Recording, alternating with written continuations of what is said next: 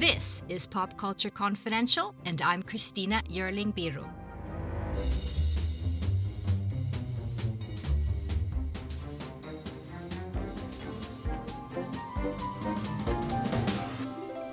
He really wanted her to have range, and he made me pull it all out. I tell you, he pulled out all the stops.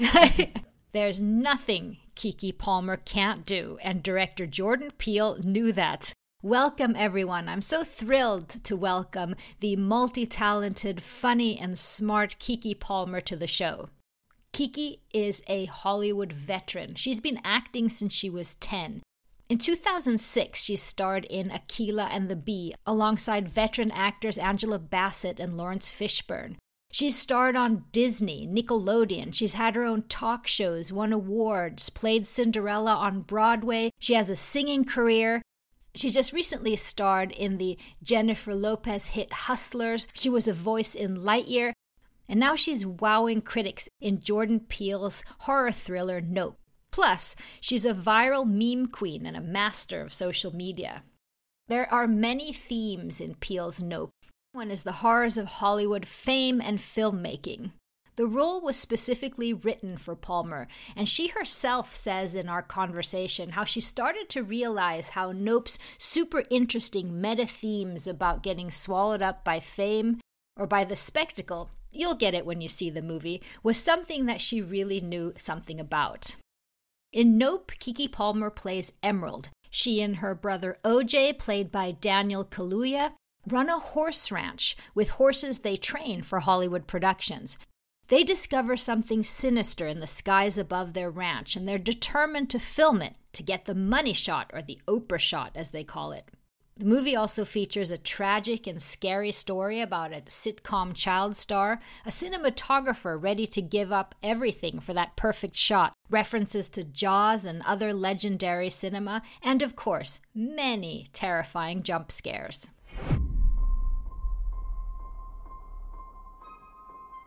You think whatever killed Pops is out there? What did you see? It's big. It's in the cloud. Keke Palmer, I'm so happy to meet you. Thank you so much for joining me. Oh my gosh, thank you so much. Wonderful to meet you. So, congrats on this incredible movie. I've always been fascinated by the decisions that characters make in horror movies. Now, when you were reading the script, did you go, well, Mr. Peele, maybe they should just leave? You know what? Yeah, there's always, the real part of you is like, man, if I were these people, I would just leave.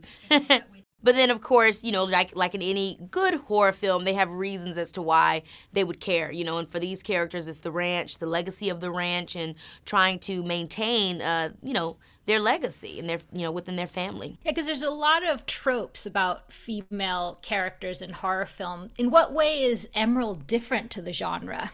Well, I think Emerald's different in so many ways. One thing I love about her character is that there's nothing really sexualized about her, which I think is something that obviously often happens, in horror films. Well, yeah, they're running around in the bra and... Yes, exactly. So she's not sexualized, although I do think that she's beautiful. I'm not saying that's because it's me, but I think that there is a beauty and a charm in the character just as she's written that doesn't have to do with her body, but has to do with her personality and the choices that she makes that kind of, make you fall in love with her along the way. And also I think that she has humor. She's goes from being what you would consider the jester archetype to kind of, aligning a little bit more with the orphan archetype. And obviously, I don't want to spoil anything, but her growth and her transition has so much range. And that's not something I not only see often in horror films, but I don't see in films in general. Did you know that the very first assembly of photographs to create a motion picture was a 2-second clip of a black man on a horse? And that man is my great-great-grandfather. Great. There's another great-grandfather. But that's why back at the Haywood Ranch, as the only black-owned horse trainers in Hollywood, we like to say, since the moment pictures could move, we had skin in the game. A very strong narrative for me in the film is how Hollywood can swallow you up and spit you out, so to speak. The difficulty of being a child star and that fame monster. You've been working in this industry for 20 years now, and you master it all. You're like the Da Vinci Palmer. How have you maneuvered the fame beast since you were a kid? You know, it's so crazy and insane for you to get. For me, while working on the movie, I really was just focused on my character. It wasn't until after, watching the movie as a whole and obviously having the conversations that Jordan, inspired you to have after watching his films amongst other people where I really started to see that glaring theme in this kind of like meta-ironic way with me playing, Emerald and what she experiences from beginning to end and kind of overcoming her fears and overcoming her battle with attention. And for me, I think it's quite similar. I think in this industry, there's so many things that always try to make you feed into the beast of fame. And it's so important to stay focused on what it is you truly love, which is the art, and not allow the industry of entertainment to kind of overpower that and kind of having you chase your tail in a lot of ways. So I think for me, the main thing I did was always kind of just stay close to my family and stay close to the truth of why I got started, which was not because I cared to be popular or because, I needed this particular accolade, but because I just always wanted to act. Mm-hmm. You know what I mean? At the end of the day, we put so much emphasis on outside validation when it comes to the things that we want to do in life, whether it be being a performer or being a teacher or being a doctor or being a lawyer. The outcome of how other people feel about it usually has so much to do with it. When I think the real emphasis are just, did I help somebody? Did I make an impact to just the few people that did see? And so I think for me, that's always been the main thing is like, am I working? Am I being able to perform? Which is already such a hard thing to do as an actor, is to get a job and be able to pay your bills. And so that's what I always just chose to be grateful about. And you were so young, and things are so different now. I mean, especially with social media. I'm thinking of the greats that you've worked with, from Angela Bassett to Lawrence Fishburne. I mean, I don't think they had to deal so much with that social media presence and always being on film. How do you do that to not go crazy? It's a hard balance, because I think, to your point, like there's something beautiful about not having to have people like, feeding that or feeling like you need to feed that. There's one thing if it's natural to you, which I do think a part of my personality is natural to be able to immediately perform in the moment that I want to perform. But to make sure that it's coming from an authentic place, measuring that balance is something that you constantly have to be cautious of, because it's so easy to kind of fall into the wormhole of it. But then on the other end of it, it's been great for me in terms of not having to be so stagnant in terms of the traditional sense. When I think about Hustlers or the opportunities that I got after, being a child entertainer, so many more of my opportunities came from people seeing my personality, my comedy, my sketches on social media. So in so many ways, I feel grateful in my generation to have had that, because when used to focus on creating and producing your own work, you kind of are able to like break the mold, and break kind of the chains that traditional entertainment can put you in. Now, I understand that this role, Jordan Peele wrote it specifically for you. A lot can happen in 7 minutes, and luckily, that's how long it takes me to tell a story. My name is Aaron Califato, and I'm the creator of 7 Minute Stories. I'm proud to partner with Evergreen Podcasts, and I'd like to invite you to join me on this journey. I'm going to take you on some crazy roller coaster rides using my unique extemporaneous storytelling style, and together, we're going to try to make sense of the world, all through the art of storytelling, and all in approximately 7 minutes. What did he want, the Keke Palmer that he wanted in this role? Man, I think, from talking to Jordan, I think what he wanted most was the range. I think, throughout my career, I've done sitcoms, different types of comedy, sketch comedy, did drama, very early on with Akeelah and the Bee and the Wool Cap, and, Pimp, which was some of my more recent work. I mean, not that recent, but definitely in my adult years. And so I think he was trying to capture, to your point, the multi-hyphenate aspect of me as an entertainer in this one character. He really wanted her to have range, and he made me pull it all out. I tell you, he pulled out all the stops. And you did.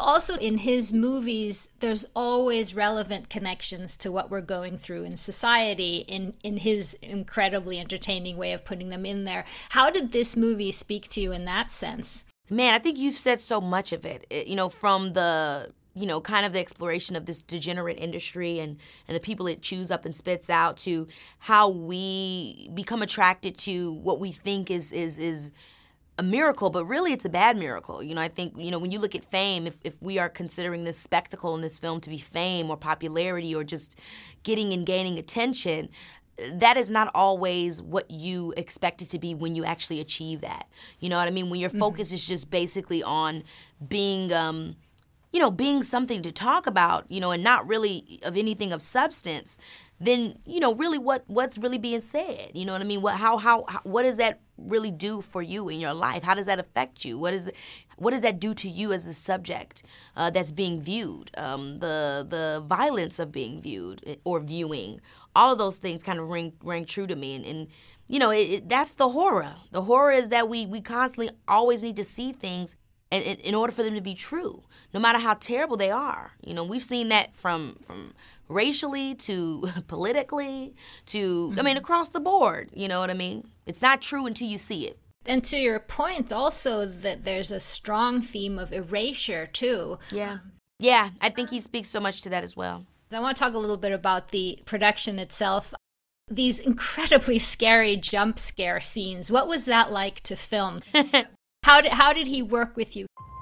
There's something out here. Yeah, nah. No.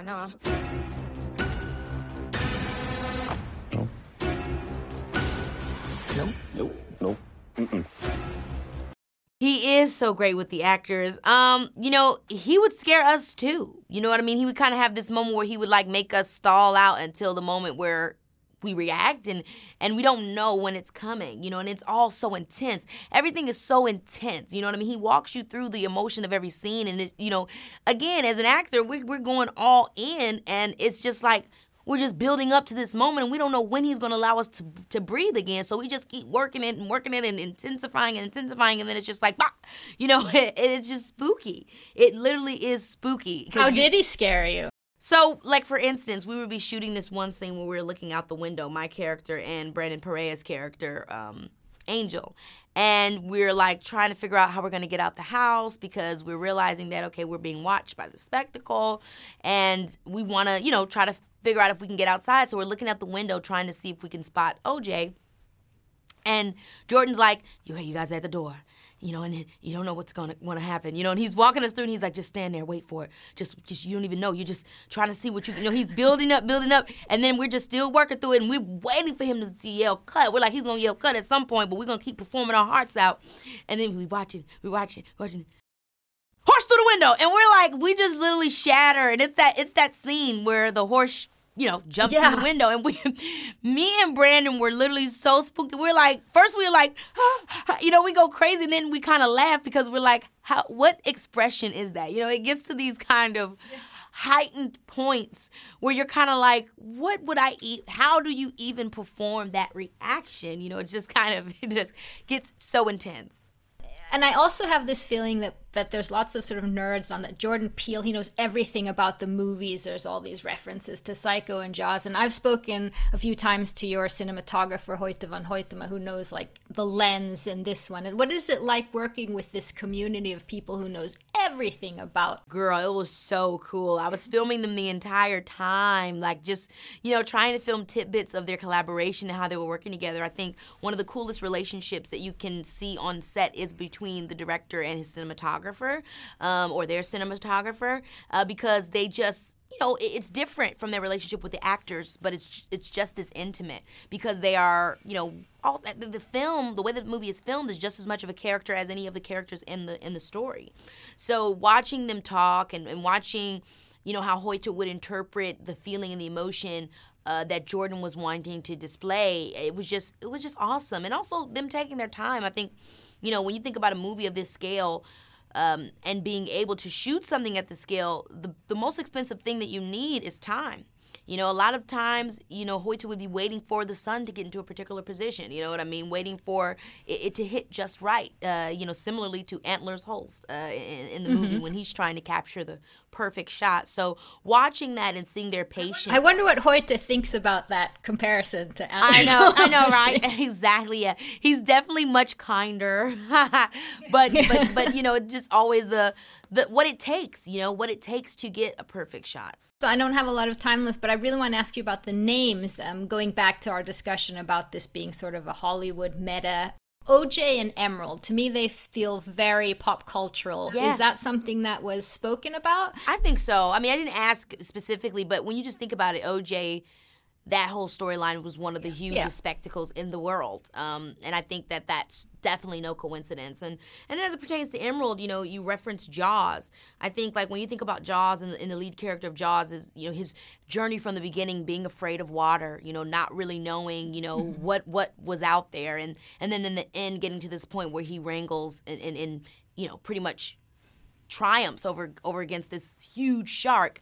I think in a lot of ways, Emerald is, in her own way, following her yellow brick road and trying to see what the meaning of life is for her. Yeah, very Wizard of Oz. Yeah, I think there's elements of that, of just about her trying to find her way, trying to overcome her relation to wanting to be seen and what it really would mean for her to be seen, and ultimately overcoming her fear of not necessarily feeling a part of anything, though she has such a big legacy that she is a part of. I think that there's a part of her that didn't feel a part of it or didn't feel validated in that. And so a lot of what she was seeking was outward until she reaches the point of realizing that she didn't need to be seen by the whole world. She just needed to be seen by the ones that mattered the most. Yeah, which seems to be something you're very good at. They want me to wrap, and I'm so thrilled I got the chance to talk to you, Ms. Palmer. Thank you so much. Thank you so much. Don't miss Keke Palmer in Nope in theaters. And thank you so much for joining us on Pop Culture Confidential. Subscribe to the show wherever you get your podcasts. See you next time. You've watched them in unforgettable adventures, love affairs, and tragedies. Now it's time to hear their own remarkable stories.